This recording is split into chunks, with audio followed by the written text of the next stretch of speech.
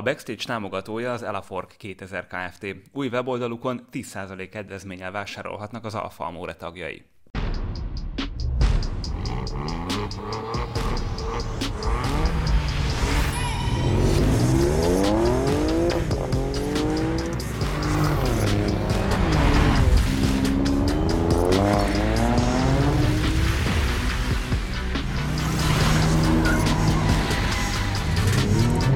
Műsorunk támogatója az Alfa Romeo Carnet. The flow is yours. Köszönöm szépen.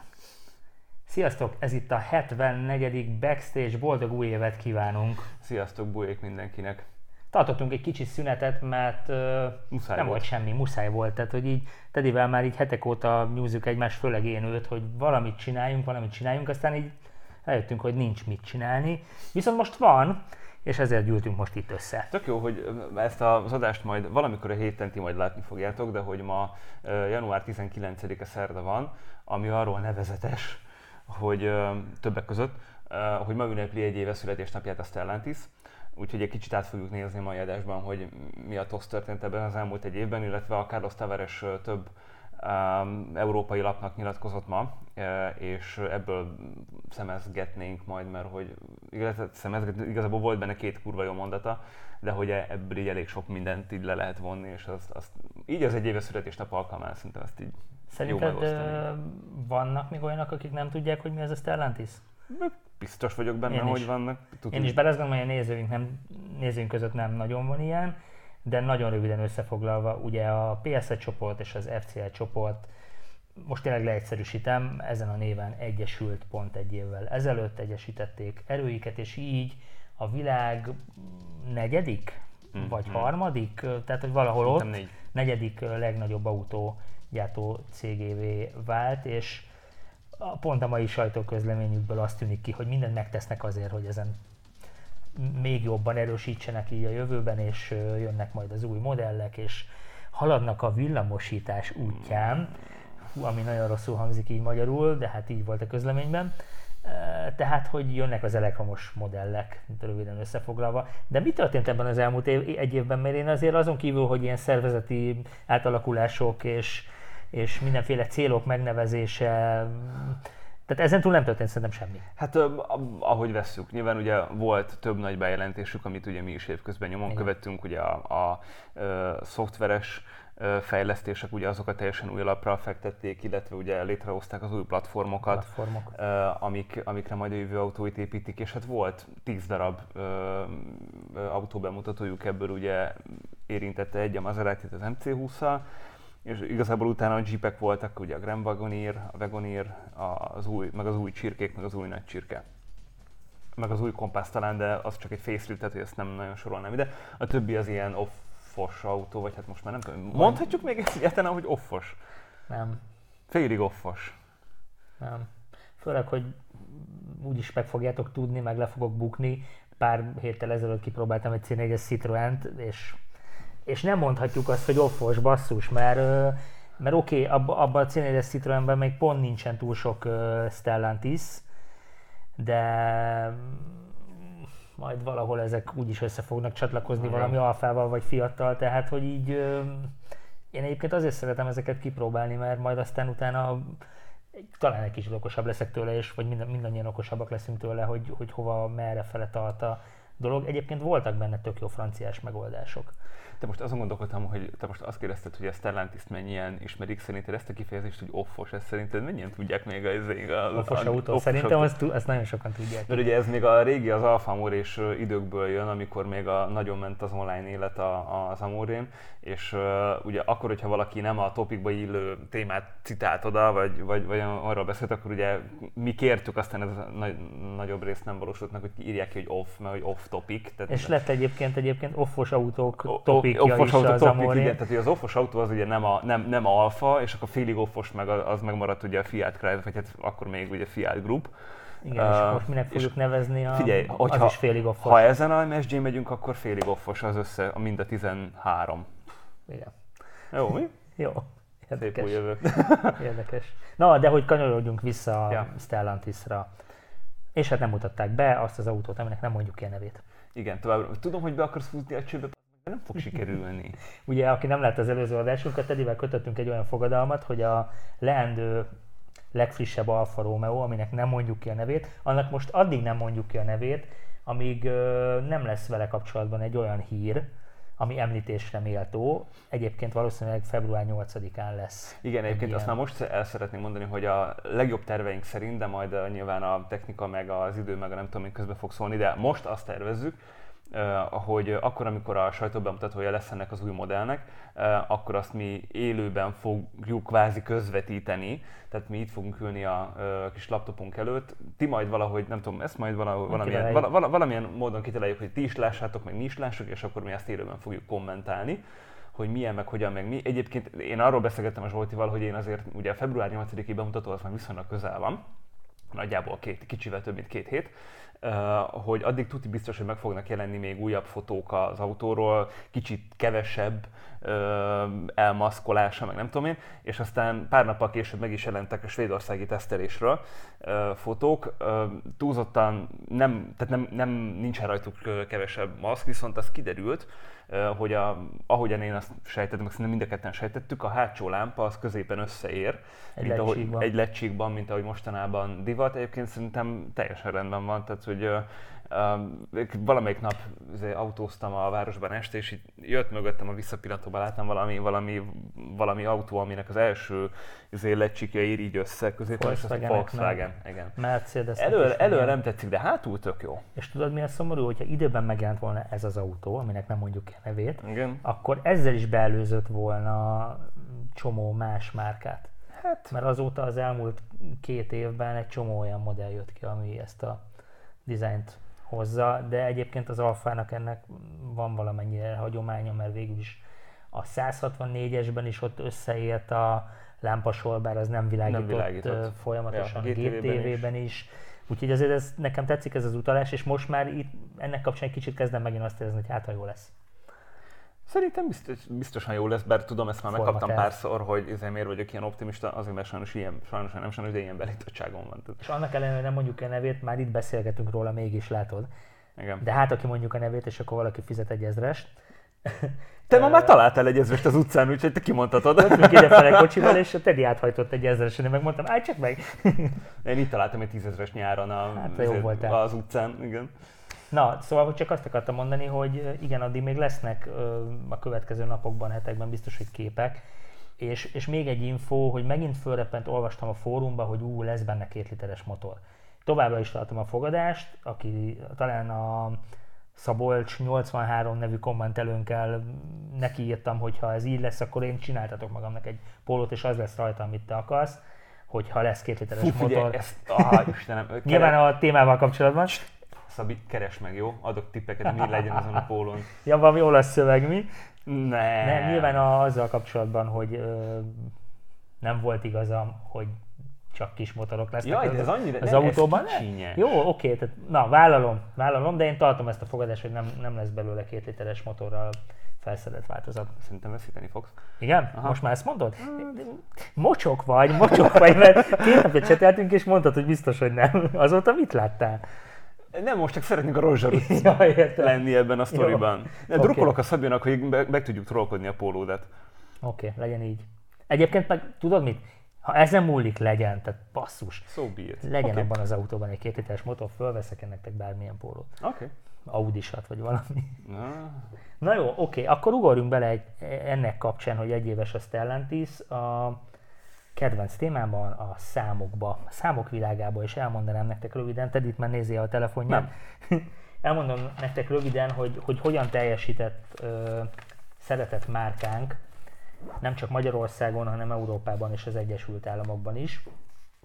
Ugye már az előző adásban is szélozgattunk rá, hogy rekordokat döntögetett itthon az Alfa Romeo, és végül itt az utolsó hónapot is megnyomták, mert akkor még elkelt 20 Stelvio és 13 Giulia, és így összesen 434 darab Alfa Romeo-t adtak el Magyarországon, amiért most itt jár a vastaps az FCA magyarországi képviseletének, meg ugye az összes értékesítőnek, aki ebben odatette a munkáját, úgyhogy lányok, fiúk, gratulálunk innen is. Azért, hogy ezt a képet egy kicsit jobban lássátok, elmondanám, hogy ebből 39 volt a Giulietta, ugye ezt úgy nagyjából júniusig lehetett kapni, de még valamikor ősszel is eladtak egy darabot, gondolom azt valaki így tartogatta. 274 Stelviót, 121 Giuliát ettek el, és egyébként ez 0,36%-os növekedés jelent az előző évhez képest, ami rengeteg. Akkor egyébként 235 autót adtak el, 2019-ben 273-at, 2018-ban pedig 256 darabot, úgyhogy ez tök jó az a növekedés, és ennek kapcsán sokan kérdeztétek, hogy tudjuk-e, hogy hány quadrifolio volt ezekből, és én megkérdeztem az FCA-tól ezeket a számokat, és csak 2021-ben 28 darab kút adtak el, ami szerintem zseniális. Főleg, hogyha ezt mondjuk beszorozod így átlagosan 26-27 millió forinttal. Ebből 18 volt Giulia és 10 volt a Stelvio.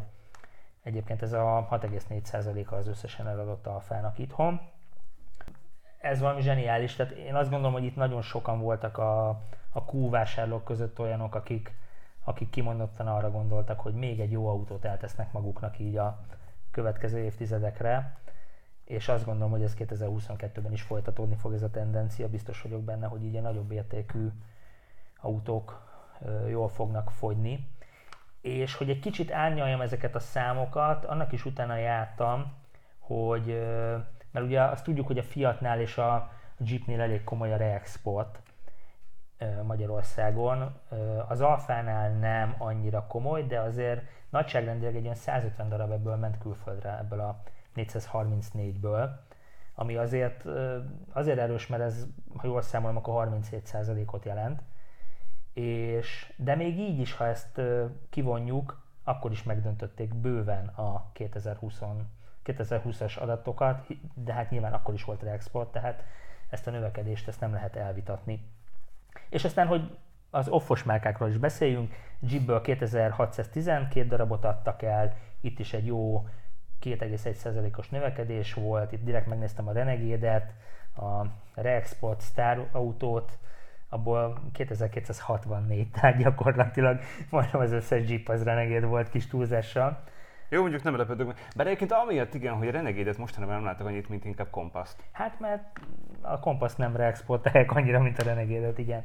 De ettől függetlenül egyébként egyre több Renegade-et látni az utakon, új rendszámmal, tehát hogy azért fogy az itthon is, nyilván nem ilyen darabszámban, mert hogyha ennyi lenne, az zseniális lenne. Fiatból 6456 darabot, itt egyébként egy 5,30%-os növekedést tudtak elérni. Itt direkt megnéztem a Fiat 500-ast, 4728 darab volt, hát itt is van reexport rendesen. Szívünknek kedves Abarth, tippelj, mennyit adtak el tavaly? Kicsit bevonnálak itt a hírolvasásban. Hát nem, hát gondoltam, te majd itt... Persze, csak hogy... Az én pofám helyére ide teszed a számokat, aztán hello. Itthon mennyi Abarthot adtak el tavaly? Hát ha Alfából elment 200, nem tudom mennyi, és Abarthból baromi sokat látok, de azok mind használt importok. Hát mondjuk ilyen 120-130. 215. Azt a kurva. De hogyha nézzük a reexportot, akkor lehet, hogy az egy valós, hogy ennyi maradt itthon belőle. Ja. Sokan vesznek Abarthot. Egyébként tényleg nagyon durva. És akkor hoztam még pár érdekességet, hogy más olasz márkákat, meg más izgi márkákat ide hozzak még. Ferrariból 26 darabot adtak el Magyarországon tavaly. Ez is egyébként itt, ha jól emlékszem, növekedés volt. Maseratiból 7-et, Lamborghiniből 7-et, és Aston Martinból 7-et. Úgyhogy itt a 7-es szám dominált itt a luxus sportautók vagy szupersportautók között, de egyébként ez nagyon jól mutatja, hogy Magyarországon ezekre az autókra van kereslet, és pont a napokban jött ki egy cikk arról, hogy milyen jól teljesítettek Magyarországon a drágább autók, és itt ide sorolták nyilvánvalóan az Alfa Romeo-t is, meg BMW-től kezdve. Tehát a prémium márkákat, hogy ott egyáltalán nem csökkent a vásárlói kedv. És aztán ugorjunk, nézzük meg Európát. Hát itt már összességében nézve kicsit siralmasabbak az adatok. Bocsánat, annyit azért hozzátennék az európai adatokhoz, hogy november végéig vannak meg. Az európai import, vagy az európai gyártóknak az egyesülete már az éves adatot azt kihozta, de márkákra lebontva még nem tudjuk, pontosabban a márkára bontva tudjuk, márkán belül típusokra bontva nem fogjuk tudni még adatokat. Igen, és ez az összeurópai piacot jelenti, ez 26.322 Alfa Romeo, ami egyébként így első hallásra is rossz, de hogyha összehasonlítjuk azzal, hogy 2020-ban ez még 36.400 fölött volt, az bizony egy majdnem 30%-os mínusz, és ez nem egy jó hír.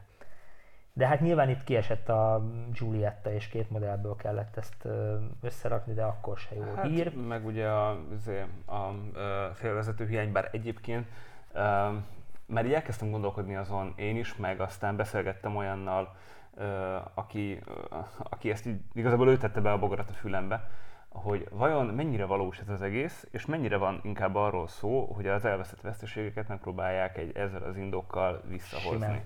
Simán. Benne van. Igen, mert én még nem láttam olyat, aki azt mondta volna, hogy igen, én gyártom a félvezetőket és szar. Mert nincs alapanyag, mert nem kapok alapanyagot.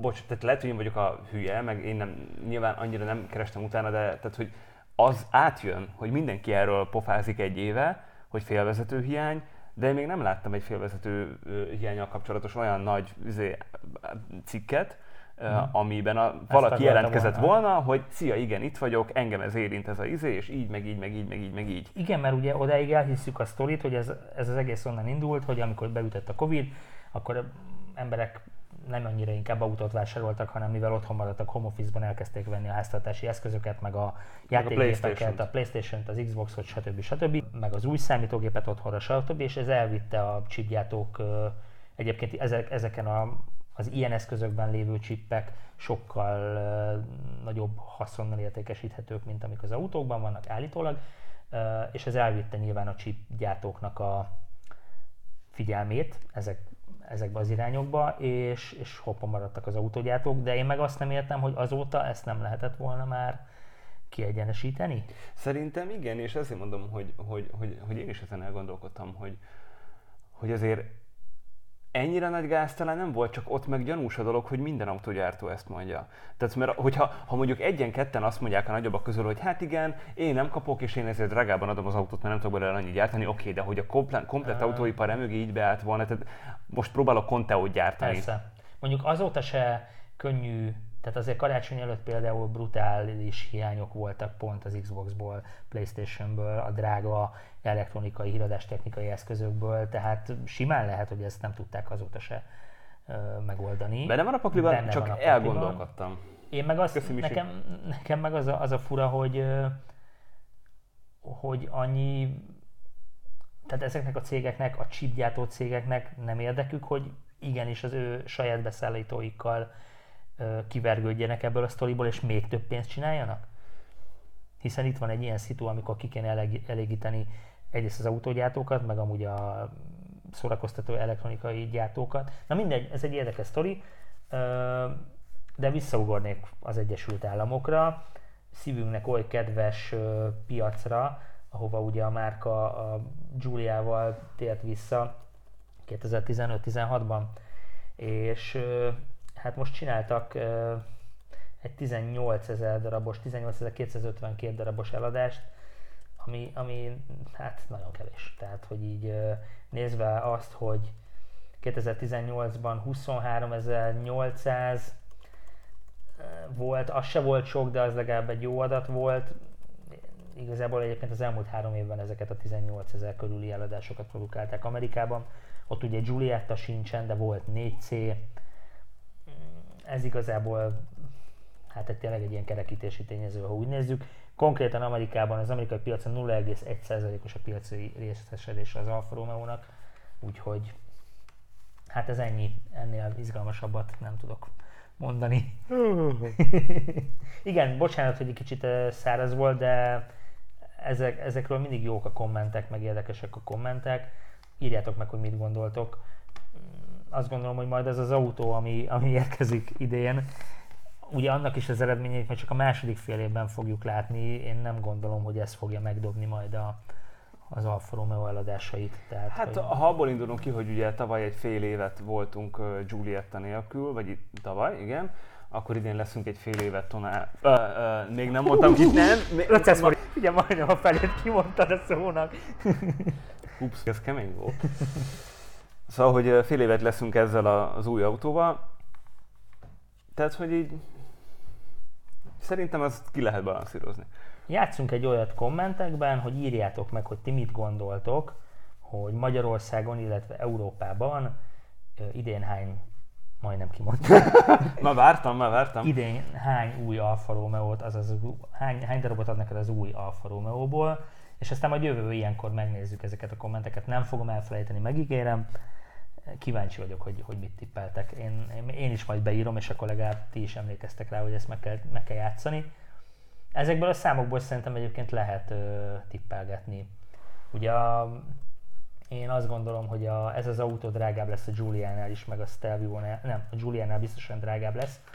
Úgyhogy ebből szerintem össze lehet matekozni egy olyan számot, hogyha most azt nézzük, hogy Magyarországon tavaly eladtak 121 Giuliát és 274 Stelviót, én azt gondolom, hogy nagyjából, ha a teljes évet nézhetnénk, akkor ilyen 100-as nagyságrendben adnának el majd ebből az autóból. Ne legyen igazam, legyen sokkal több, de mivel fél évet fogunk majd itt látni, meg kell felezni. Te mit gondolsz, te tudnál tippelni? Most csak magyar játékot játszunk. Hogy egy klasszikust idézek 2 óra múlva. Szóval? Mondom, 2 óra múlva. Jó. Akkor már le leszünk a szatyorban. Oké. Jó van, akkor ugorjunk. Ha már 1 éves a Stellantis, ugye a Tavaresnek a nyilatkozata, ő igazából... Ma nyilatkozott, igen, ugye? a kivonat van előttem, és igazából ez a kivonat az, ami szerintem a lényeg. Most az, hogy egyébként a Lizekóznak, meg a Handelsblattnak úgy éppen, meg a Corriere della Serrának és az El Mundónak nyilatkozott, nyilván így egyszerre, hogy egyébként mi volt még más, szerintem az teljesen lényegtelen. Itt ez a lényeg, hogy ugye kicsit próbálom párhuzamba állítani nektek azzal, ami ugye folyik a Stellantisnál, és ahhoz képest, amit most erről a Tavares mondta, hogy ugye az a lényeg, hogy ugye elindultak nagyon a villanyosítás felé, és ugye 2023-tól gyakorlatilag a portfólió jelentős része az elektrifizálva lesz, tehát hogy vagy plug-in hibrid, ez is sok, igen, tehát hogy villanyosítva lesz, nem érdekel. Tehát valamilyen formában vagy hibrid, plug-in hibrid, vagy full elektromos lesz. De hogy ugye, hát sejteni véltük, csak ez ugye eddig nem volt kimondva, hogy ez alapvetően nem azért van, mert hogy akár a Stellantis, akár Tavares önmaga annyira hinne ezekben a történetekben, és erre most ráerősített a Tavares, azt nyilatkozta ennek az 1-2-3-4 lapnak, hogy alapvetően az Európai Uniónak a politikája volt az, ami arra kényszerítette őket, hogy Európában baromira megtolják az elektromos autóknak a gyártását, csak ugye ehhez nagyon sok mindent az autógyártóknak nagyon idézőjelben nagyon gyorsan kell megcsinálni, tehát át kell alakítani ugye a beszállítási láncolatot, a gyártási technológiát, meg a gyárakat át kell állítani az elektromos modellekre, és ez szerinte egyébként eléggé nagy szociális feszültségeket fog okozni. Gondol itt például arra, hogy például az olasz gyárakban ugye baromira drága a munkaerő, mivel rohadt erősek a szakszervezetek, egyébként szerintem ez Franciaországban is így van. És hogy a lényeg, hogy azzal, hogy meg fog nőni a gyártásnak a költsége, ezzel nyilván az autóárak is megint az egekbe fognak szökni, és hogy nem lesz gyakorlatilag megfizethető áru autó. Ezt is mondják már egy ideje, és ő most ez gyakorlatilag az Európai Bizottság politikusainak a számlájára írja. Egészen konkrétan azt nyilatkozta, hogy teljesen világos, hogy az elektrifikáció az egy olyan technológia, amit a politikusok választottak, és nem az ipar. Ezek egyébként tehát egy ilyen brutális, idézőjelben brutális szociális válság, vagy inkább rizikófaktorokat rejt az egész. Én azt gondolom egyébként, ő ezt bár így nem mondta, de ezek szerint akkor ő is inkább a felé tendálna, hogy inkább ilyen plug-in hibrid felé, meg mondjuk valamilyen, na most már nem safot mondtam, Sustainable Aviation Fuel, de hogy valami fenntartható zöld benzin gyakorlatilag lenne az, ami egy ilyen átmeneti megoldás. Tehát nyilván nem egy végmegoldásról van szó, csak hogy nagyon rövid időn belül kell ugye nagyon nagy változásokat hozni. Hát egyébként, ha azt nézed, hogy ha jól emlékszem, a Stellantis sőt annó a PSA se, meg az FCA se mondott ki olyan végdátumot, hogy meddig állnak át teljesen elektromos autókra, míg a többi nagy gyártó egymásra licitálva mondta ezeket a számokat. A Stellantis csak olyat mondott, hogy mit mondták 2027-re, ugye? Hát valami olyasmi, igen, de most 26-27-re hány százalékban lesz a modellpalettájuk, vagy plug-in hibrid, vagy teljesen elektromos. Hát igen, csak ugye ezt a roadmap-et, ezt át fogja írni az Európai Bizottságnak nyilván. a jogalkotása azzal, hogy 2035-re gyakorlatilag megszüntetni a belső égésű motoroknak a gyártását. Oké, de azért 2035 az még plusz 10 év, tehát hogy... Hát igen, ez rendben van, de hogy ez még nem jelenti azt, hogy ez az egész viszonylag hirtelen váltás, ez nem egy, tehát ez egy kikényszerített történet. Oké, most nyilván ezt, hogy mondjam, tehát nem szarta ki a spanyol viaszt, hogy ezt nagyon régóta tudjuk, de más dolog ezt innen-onnan hallani, meg a szakértők, meg a nem tudom én, lobby szervezetek, stb. Ezt is nyomják, de az, hogy egy cégvezető ebbe így beleáll, főleg úgy, hogy közben meg vannak olyan nagy autógyártók, akik meg teli szájjal ugye tolják azt, hogy fú, akkor az EV és ez milyen kurva jó. Igen, csak erre megint mondhatom azt, hogy jó, de ő meg egy cégvezető, aki profitot akar termelni. Hát nyilván, persze, de értem, miért a többi nem? De. Tehát ott van a Toyota. Ők például ugye a plug-in hibrid mellett tették le a voksukat, hogy szerintük az a fasza. Az egy másik kérdés, hogy Japánban nincsen egy olyan politikai tömörülés, ami ezt így ennyire pusholná.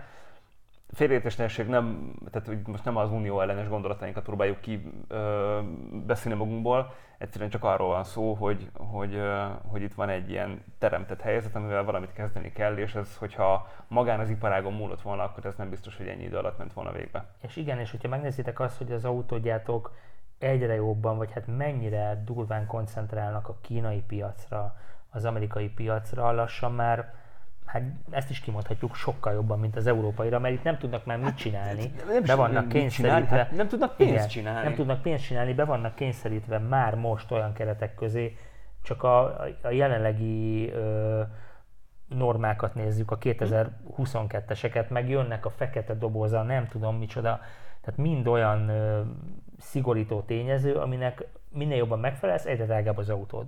Mert bele kell építeni ezt, bele kell építeni a sávtartót, nem tudom mit, visszamehetnénk sorozatban, hogy ez azért az elmúlt 5 év, nem is sokkal több.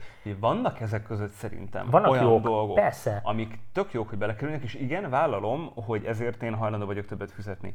Viszont azt már nehezebben nyelem le, hogy egy áterőszakolt jogalkotáson, meg ideák miatt nekem többet kell fizetni valamiért, amit én alapvetően nem biztos, hogy akarok. Oké, akkor még mindig ott tartunk, hogy oké, Teddy, értem, de akkor döntsd el, hogy ezek mellett, a feltételek mellett kell neked új autó. Én meg majd el fogom dönteni, hogy kell, vagy nem kell. És ez bármilyen fogyasztó el fogja tudni megveszed dönteni. a használt autót 40%-kal drágában. Tehát, hogy ezek mind olyan nem is folyamatok... mond a Fiat Coupémra, még mindig vágyom.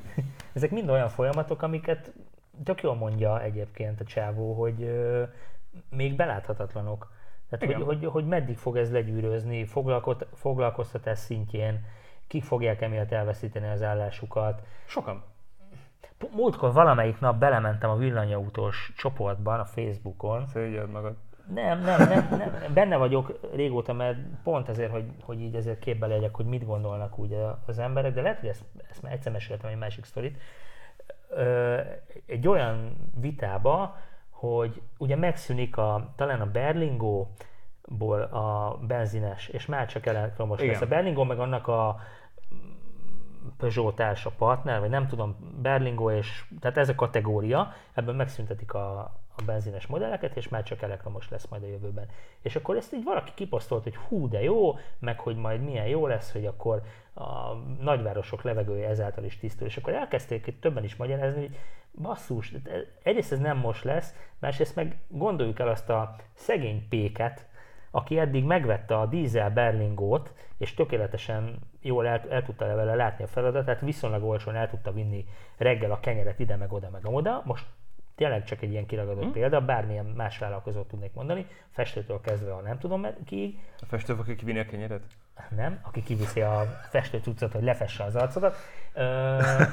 Szóval, hogy amikor majd őt arra kötelezik, hogy elektromos autót vegyen, és majd amikor ő ezt beépíti az áraiba, akkor majd mi lesz. Ja. És akkor majd nézel, hogy nem 500 forint egy fél kiló kenyér, most vagy egy kiló kenyér, mert most éppen már nem tudom, hogy hol tart, hanem majd lesz 1200, mert szépen beleépítette az árába. És akkor erre azt írja a posztoló, aki kitette az eredeti posztot, hogy nem baj az, majd megfizetik, meg nem kell annak azzal járni. Majd akkor, tehát hogy így basszus. Tehát, hogy nem tudják végig gondolni. És ez számomra annyira szomorú, és tök jó, mert ott a többség, aki ebben a csoportban benne van, nyilván villanyautó tulajdonos. És azért azt gondolom, hogy aki jelenleg Magyarországon, vagy akár Európában megengedheti magának, hogy villanyautó használjon egy autóként, az viszonylag tehetős. Jól szituált. De hogy annyira nem tud gondolkozni, hogy... Tudom, mit akarsz mondani? Nem. Nem. Tehát ez ilyen kurva egyszerű. És pont ezek a szűklátókörűségek eredményeznek egyébként ilyen dolgokat nagyban, igen, amiről most beszélgetünk. És oké, ez most Magyarország, lehet azt mondani, hogy Magyarországon ez majd 20 év múlva lesz, de majd amikor tolják át ránk Kelet-Európába a levedlett berlingókat, meg a levedlett dízeldukátókat, mert ott már nem lehet használni, az aztán nekünk tök jó lesz. Az zseniális lesz. Igen. Egyébként, bocsánat, eszembe jutott közben erről az elektromos történetről, Tavares meg annyit mondott ebben az interjúban, hogy tehát hogy a mai számítások szerint egy elektromos autónak 70 000 kilométert kell megtennie csak azért, hogy a gyártásából keletkező karbon többletet ledolgozza egy belső égésű motorú autóhoz képest. Na most, ha azzal számolunk, hogy mondjuk 250 000, 300 000 kilométert elfutnak egy belső égésű motorú autókkal, akkor érted, az első 70 000 kilométer az csak arról szól, hogy ő azért teker, hogy ledolgozza a hátrányát, ami a gyártási technológiából fakad.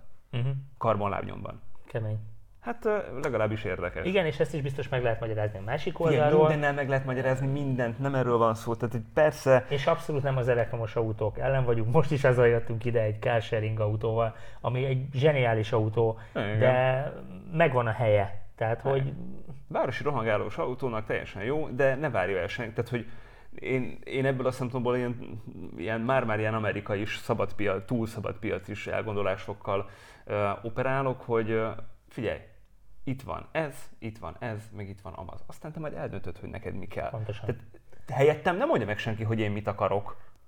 Van elég eszem ahhoz, hogy el tudjam dönteni. Igen, és egyébként a villanyautós csoportban, amikor jött valaki egy ilyen érvel, hogy majd hogy fogunk lemenni Balatonra a kisvárosi villanyautónkkal, akkor azt hittek, hogy felszállsz majd a vonatra. Tehát, hogy baszki. Tehát, hogy oké, lehet, hogy az elmúlt 30 évben rosszul éltük az életünket, és hogy annyira nagy szabadságot kaptunk, akár így Európa szerte, hogy bárhova utazhatsz, bárhova 10 000 forintból elmész Milánóba, beülsz a kocsiba 5000, az nem fenntartható, de hogy beülsz az autódba és 5000 forintért lemész Balatonra, de hogy majd az legyen az alternatíva, hogy én vegyek rohadrágán egy városi autót, mert nem fogok tudni lemenni vele Balatonra, és hogy ha messzebbre akarok menni, akkor üljek fel a vonatra. Tehát, hogy ez... Figyelj, én egyébként ezen elgondolkodtam, hogy egyébként nekem nem is kell a gyűrű az ujjamról, hogyha vonattal kell valahova menni. Nekem se, nem erről van szó. Csak hogy abban az általános szabadságodban ne korlátozzanak be. Már csak azért, mert rád kényszerítik, hogy vegyél egy drágább eszközt, hogy már mondjuk tételezzük fel egy olyan ideális helyzetet, hogy Budapestről kitiltják a belső égésű motorú autókat. Ez nyilván nem most lesz, hanem majd szerintem 20 év múlva. És oké, megoldod, megveszed majd jó drágán a Fiat 500X-et, majd az akkorit, de nem fogsz tudni lemenni vele Balatonra, hanem be vagy korlátozva a kis kereteid közé. Jó, lehet, hogy 20 év múlva már tök jó vonatok lesznek. Figyelj, én erre azt tudom mondani, értem, hogy mit mondasz, és akceptálom a történetet. Én azt gondolom, hogy... Mit gondolok? Nem, mire még eszedbe jut. Okay. Én azt látom, akik nagyon átálltak már ebbe, ők tökre úgy gondolkoznak, hogy ez mindent azonnal, hogy mindent most, hogy holnap már mindenkinek legyen elektromos autó. Ja. És nekem ez nem tetszik. Igen, ide akartam kiukadni én is, hogy tehát azért azt az tény, és azt látjuk, hogy a klímaváltozást azt emberi tevékenység okozza.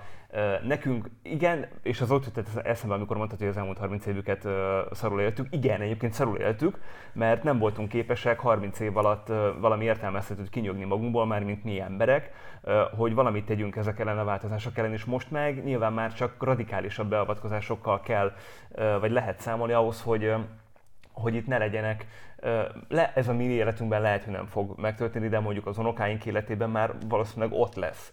Tehát, hogy én elhiszem, hogy az emberek mindig kurvára nem látnak el az óruknál tovább, de hogy egyszer végre lássanak el az emberek az óruknál tovább. Tehát, hogy igen, értem, hogy a környezetért tenni kell, és ez így abszolút rendben van, és akkor, tehát, hogy ez megint egy ilyen nagyon erős érdekellentét, és egyébként érdemes ezt végig gondolni, hogy megment, most nagyon le fogom sarkítani, megmented-e a környezetet azáltal, hogy egy halom ember, tehát most itt milliós vagy 10 milliós embertömegekről beszélünk, kilátástalan helyzetbe sodorsz azzal, hogy a gazdaságot rákényszeríted erre a zöld átállásra, vagy azt mondod, hogy csinálsz egy átmenetet, amivel ki fogod tolni a klímavédelmi projekteket, és lehet, hogy a végén már túl késő lesz, és aztán nem tudom én, 80-90 év múlva azt mondja a Föld, hogy kalbegyíkok, leléptem. Hát vagy akkor legyen egy nevelési célú uniós kampány arról, hogy a termékeket, azokat ne 3 évente cseréld, és ne azzal tegyél a környezetért, hogy veszel egy 15 milliós új elektromos autót, hanem a jelenleg meglévő autódat ne add el 3 év múlva, hanem add el 5 év múlva, Ugye, add el 8 év múlva. Igen, de ha jobban belegondolsz, ez ugyanolyan bekorlátozás, mint az, hogy rákényszerítenek egy elektromos autóra. Itt az a lényeg szerintem, és ezt kell szerintem kicsit így eltáplálni az agyakban, hogy az a fajta fogyasztói szabadságfok autósként, ami eddig megvolt, azt kurva gyorsan felejtse el mindenki. Tehát, hogy ez nem fenntartható, nem vezet, illetve de tudjuk, hogy hova vezet, és ezt senki nem akarja. Tehát, hogy van itt egy ilyen kognitív diszonancia, hogy... de közben megépítik a határokon átnyúló autópályasztrádákat, és arra ösztökélnek, hogy már pedig autóval indulj el, építik hozzá ki a töltőhálózatot, érted? Értem Zsolti, de tehát, hogy itt az a lényeg, hogy maga az autózás, mint szolgáltatás, fogjuk fel így, annak meg lesznek a keretei, amik között ez az egész fenntarthatóbban vagy zöldebben tud üzemelni, mint ahogy eddig. Most nyilván nem arról van szó, hogy az autóipar az egyetlen, akivel el akarják vitetni a balét. Ott van a légiközlekedés, bármilyen ilyen transportation, az ipar. És most nyilván az is gáz, hogy itt elsősorban ugye nem Európáról beszélgetünk, aki a főszennyező, hanem Kína, Oroszország, Egyesült Államok, fejlődő országok, stb. Tehát, hogy most, hogyha megint le akarom sarkítani, akkor mi most itt fűrészelhetjük a fingot arról, hogy téged elektromos autóba kényszerítenek meg engem, hogy megmentsük a Földet, de egészen addig, amíg a világ túloldalán ott van egy kommunista hatalom, aki eregeti a CO2-t a szén tüzelésű erőművekkel, most akkor miről beszélgetünk? Oké, ott is elindult az átállás, de hogy... Igen. Érted? Szóval, hogy... De nyilván erre nem az az adekvát válasz, hogy akkor ilyen Theresa May-esen ott bassza meg az egész, majd lesz valahogy, és akkor Európában mi is elengedjük egy eplőt, mert abban nyilván semmi nincsen. Tehát én értem, legalábbis igyekszek érteni ennek az egésznek a hátterét, ezért van az, hogy azt mondom, hogy oké, hogy az Unió ezt ránk erőltette, nyilván megvan ennek a maga oka, ezt valakik vagy elfogadják, vagy nem fogadják el. Én hajlok arra, hogy elfogadom, de azt is tudom, hogy nincs ingyen ebéd. Nincs. Mindennek van következménye. Igazából szerintem az a baj, hogy túl gyors a tempó. Tehát egy olyan tempót diktálnak, ami lekövethetetlen, és még a Európa tehetősebb felében is lassan már lekövethetetlen. Ezzel egyetértek, igen, ezért mondom azt, hogy nincs ingyen ebéd. Ja. Meg persze, tehát lehetne változtatni. Az érdekelne egyébként most ebből a szempontból, hogy miért ezt a roadmap-et, tehát miért ezt az utat választották, miért ezekkel az idősávokkal. Tehát, hogy most azt nem kérem, hogy ezt bárki nekem tudományosan alátámasztja, mert úgy is tudom, hogy ez ugyanolyan, mint a statisztika.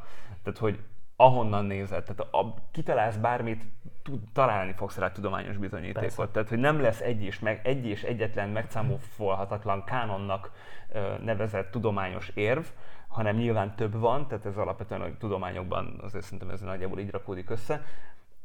De akkor is érdekel, hogy mi alapján hozták meg ezt a roadmap-et. Na mindegy, ez egy érdekes téma, erről biztos, hogy a következő adásokban is sokszor fogunk majd még beszélgetni, meg érinteni fogjuk, meg szóba fog kerülni, ahogy haladunk majd előre az időben. Viszont mindez, amit most elmondtunk, egy nagy felvezetése volt az egyik fő témánknak, ami egy kicsit visszatekintés a múltba. Igen. Már lehet, hogy az a baj egyébként, hogy öregszünk, és így a múltban élünk egy kicsit, nem? Nem öregszünk, boomerek lettünk be, meg. Nem, azt azért nem gondolom.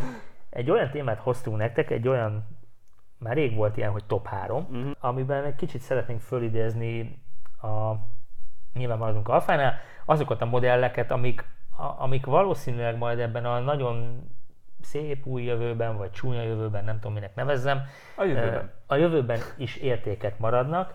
Arra gondoltunk Teddyvel, hogy összeszedjük azt a 3-3 Alfa Romeo-t, ami nyilván oldtimert, vagy youngtimert, ami mondjuk akár 20 év múlva is egy iszonyú értékes valami lesz, ami tök jó lesz kihozni az utcára. Egyébként, ha belegondolunk, ez a 20 év nem olyan sok, mert én tökre vissza tudok emlékezni a 20 évvel ezelőtti énemre, amikor megvettem az első Alfámat. Tehát, hogy igazából ez egy belátható idő szerintem a 20 év. Nyilván ezek az autók addigra 50-60-70 évesek lesznek, nem tudom, hogy te milyen autókat választottál. Hát igazából, amikor felvázoltam neked ezt az ötletemet, igen? Akkor a játékszabályokat nem teljesen pontosítottam, de én alapvetően még youngtimer korúnak sem nevezhető autókra gondoltam, és én így is állítottam össze az én listámat. Jó, nem baj, mert én viszont tettem bele youngtimert. Oké, lehet, hogy az enyém is belecsúszik egyébként. Egyébként nagyon durva, tehát hogyha most belegondolsz, hogy 30 év ugye az oldtimernek a minősítése, minimum 30 év, azért oda már nagyon sok autó belecsúszik abból a világból, amiben mi belenőttünk, és amit már felnőttként éltünk meg. Nem felnőttként, de azért már gimisként, mondjuk így. Jó, mondjuk te egy kicsit fiatal vagy, mint én, de akkor is. Ja. Szóval, hogy olyan autókat hoztunk nektek, amik egyrészt nyilván valahol milyen személyes kedvenceink az Alfa történetéből, és nyilván kíváncsiak leszünk majd arra is, hogy ti mit gondoltok ezekről, meg nektek mi az a 3-3 autó, ami ilyen szempontból érdekes. Tehát egy olyan ideális jelent képzelünk el, amikor mondjuk ezek közül az autók közül egyet meg tudnánk venni, és biztosak lennénk abban, hogyha 20 év múlva megnézzük, az értéke az brutál magasan lesz, egyébként már most is ott van. Okay. Egyébként. Ja. Szóval, hogy kezdjük akkor, neked melyik a harmadik?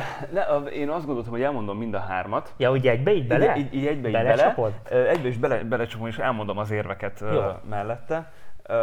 Nem top, alapvetően ez 3, tehát hogy ezt ne válasszuk le így topra. Nem tettem sorra, mert igazából teljesen fölösleges ebből sorrendet csinálni, de mondok 3 autót. Az egyik, ami szerintem, tehát ami mondjuk úgy, hogy a legnagyobb valószínűség szerint be fog jönni, bármelyik 156-os. És elmondom, hogy miért.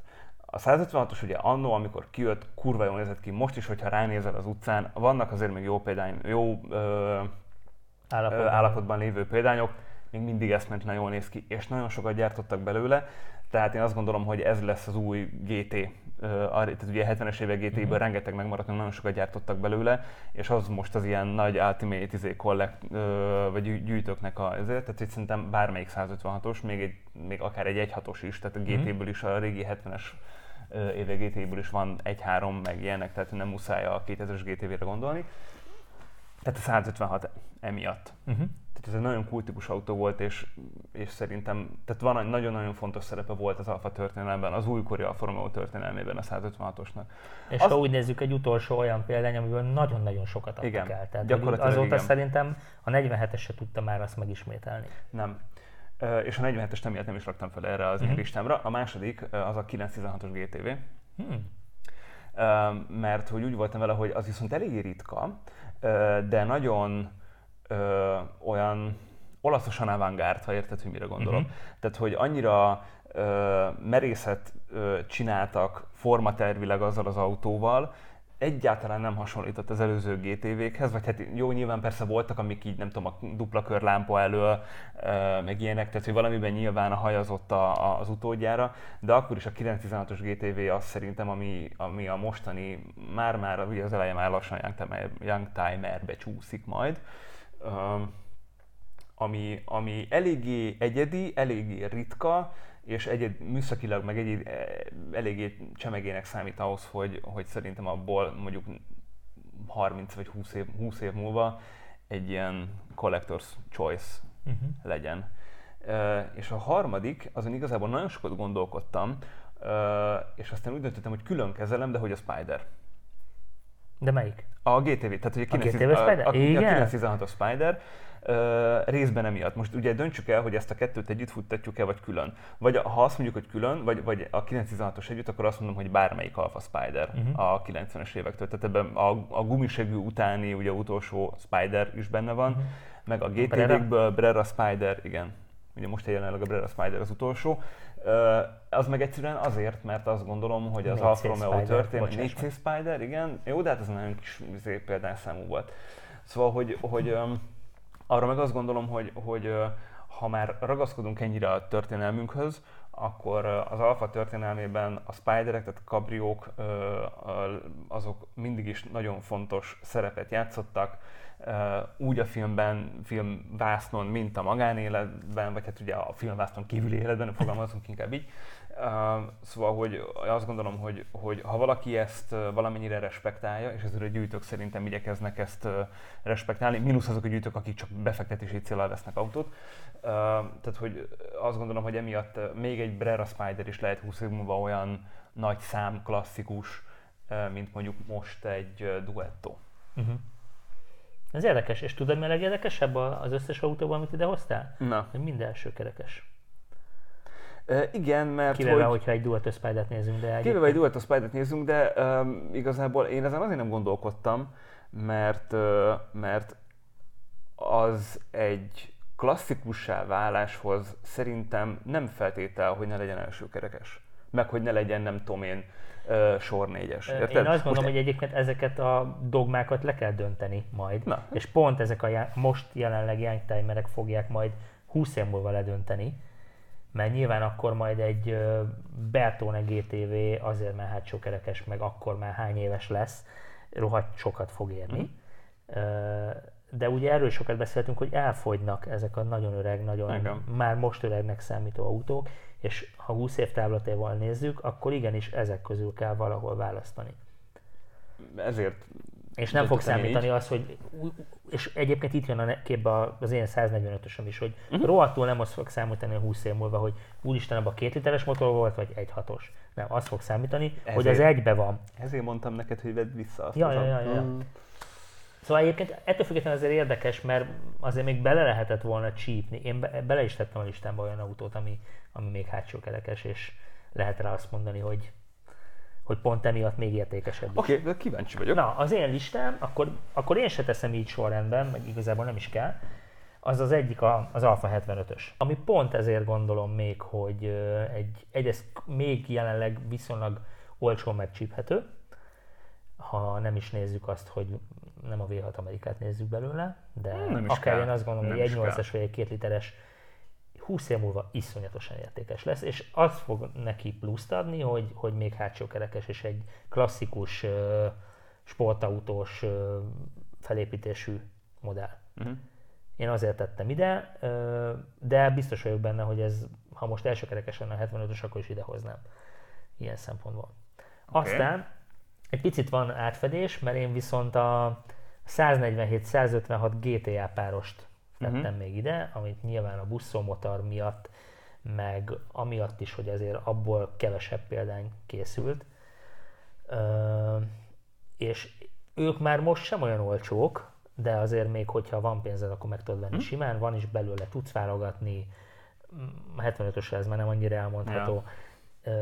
Tehát ha ilyen 20 éves befektetési távlatot nézünk, akkor abszolút szerintem jó választás, és pont ezért, mert mind a két forma iszonyú időt álló, a 47-esé is egyébként, főleg a GTA szélesítéseivel zseniális, és hát Sokat vaciláltam egyébként, hogy melyik kupét hozzam ide, és nekem is ott volt a listámon egyébként a 916-os GTV. Pont valamelyik nap posztoltam most az Amore Facebookra, ugye a GTV6, a 916 GTV, meg a Bertone GTV. Egymás alatt van a 3 fotó, és így mind a 3-ra azt mondom, hogy basszus kéne. De aztán végül a Bertone GTV-t tettem oda, mert nekem ez egy örök kedvenc, de hát az már most is ilyen 10 milliós kategóriájú autó jelenleg. És az 20 év múlva, hát szerintem az egy ilyen, mintha most akarnál megvenni egy, hát mit mondjak, milyen klasszik alfát. Tehát ha most akarnál venni egy 50 vagy 60 éves alfát, az annyit fog érni. Úgyhogy nekem ezek a modellek, de közben meg azt gondolom, hogy a 4C-t is igenis ide tudnánk hozni, mert ha azon az analógián indulok el, hogy GTA párosok, mármint a 156 meg a 147, ami szintén egy kisebb széria, a Spider is egy olyan autó, ami egyébként technikailag leszámítva a kasznit, egy faék egyszerűségű dolog. A motor is, a váltó is. Elmondom neked, hogy miért döntöttem úgy, hogy nem modellvariánsokat, hanem komplet modelleket veszek ebbe bele. Az Alfánál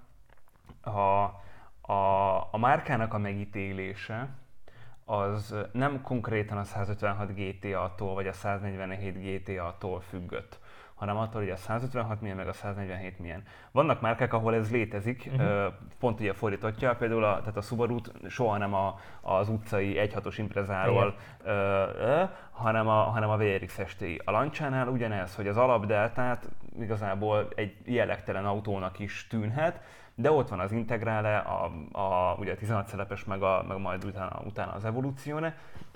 Tehát, hogy ott meg az, tehát, hogy ott a Lancia Deltákból nyilván azok fognak menni, a turbósak, az összkerekesek. A Subaruból, az Imprezából a VRX STI, a normál utcai az nem, mert egyszerűen nem az volt az, ami felemelte annyira a márkát. Az Alfánál ez szerintem nincsen. És én a 4C-t is azért nem hoztam ide, most ez egy dolog, hogy limitált széria volt, meg nem tudom én, de hogy azt gondolom, hogy egyszerűen a 4C, most ez nagyon hülyén fog hangzani, de hogy túl semmilyen ahhoz, túl rövid ideig volt az Alfa történelmében, hogy nyomot hagyjon. Tehát most mennyi? 3 évig gyártották? Egy kicsit több, de ebben nem értek egyet. Szerintem meg pont egy ilyen, ugye erre fel akarták húzni az Alfának az új jövőképét, hogy igenis gyártunk ilyen. Hát akarták, nagyon, igen. nem jött jó, össze. Nézd, igen? Nem, csak ennyi, hogy ettől függetlenül műszakilag, annak ellenére, hogy faék egyszerűnek neveztem, nyilván nem az, de hogy egyébként meg az, mert 1750 TBI, és aztán bármikor találsz hozzá a bontott Giuliettákból egy motort, hogyha úgy adódik. De hogy azért van benne egy olyan műszaki tudás, amiben ott összpontosították az elmúlt évtizedek tudását, érted? Tehát, hogy valahol abban a kocsiban ott összeértek a dolgok. Ugye ez még nekem az én érvrendszerem szerint keveset számítana, az többet, és akkor itt jön az ellenpélda, hogy ugye a SZRZ például azok is nagyon kis szériában mentek, és azok is nagyon collector's choice lettek, vagy ugye ott van hirtelen akartam mondani, a Romeo-nak a kék Junior Zagatója, ami ugyanilyen nagyon-nagyon ritka, kis szériás, és tök nagy fán lett belőle, és azt se gyártották azután sokáig, tehát hogy nyilván benne van a kakaó, de én nem gondolom, hogy ez egy ilyen ultimate történet lenne. Pont az elérhetetlensége miatt, és azért. Jó, az mondjuk eleve drága volt, és sosem ment le az ára, tehát hogy most is ilyen 20 plusz milliókért tudsz 4C-t venni, ha már nem inkább 30-ért lassan. Igen. Csak ellenben a többi, amiket felsoroltunk, azokat tényleg ez a 5-6 millió körül tök jó példányokat csak ugye az a kérdés, hogy 20 évben mi lesz. Igen. Hogy hol lesznek ezek az autók. Tehát 4C-ből nem tudom, hogy egy 156-osból mivel nagyon sokat gyártottak, nyilván rengeteg kihullott, meg elfogytak, de hogy érted, sokkal nagyobb a merítés. Aztán majd... Persze. De érdekes, meg egyébként tök jó, most bármelyiket azok közül, amit mondtál, vinném. Ja, én is. Itt az a nehéz, de hát ezt minden veterán autós tudja, hogy ezeket az autókat azért 20 éven keresztül, vagy akár több időn keresztül fenntartani, állag megóvni, karbantartani, azért ez kemény meló. Hát, nem egyszerű, de hát lehet, hogy ez már nem a mi feladatunk lesz. Ja. Na, ez egy nagyon szép végszó volt. Kifogytunk már a témákból, köszönjük szépen. Múltkor, mintha játszottunk volna. Így van, megint sorsolunk, gratulálunk annak a nyertesünknek, akinek a nevét és a kommentjét most itt látjátok. A jutalmad egy Alfa Amore ajándékcsomag, rengeteg kártyanaptárral kiegészítve, és hát kommenteljetek ebben a témában is, írjátok meg ti is, hogy mi a 3 kedvencetek, akár írhatok többet is, vagy mi az, amit most azonnal megvennétek és sosem adnátok el többé. Kíváncsiak vagyunk nagyon. És hát ennyi, majd jövünk február 8-án, szerintem az lesz a következő adásunk. Remélhetőleg live lesz, megpróbáljuk megoldani, minimum egy Facebook live, és akkor együtt izgulhatunk az új Alfa Romeo-ért. Na, akkor avval az 500-assal most neki indulunk az éjszakába. Fú, úgy fogunk beaszni, hogy még soha. 500 forintból. Kemény lesz. Na jó, vigyázzatok magatokra, sziasztok! Sziasztok!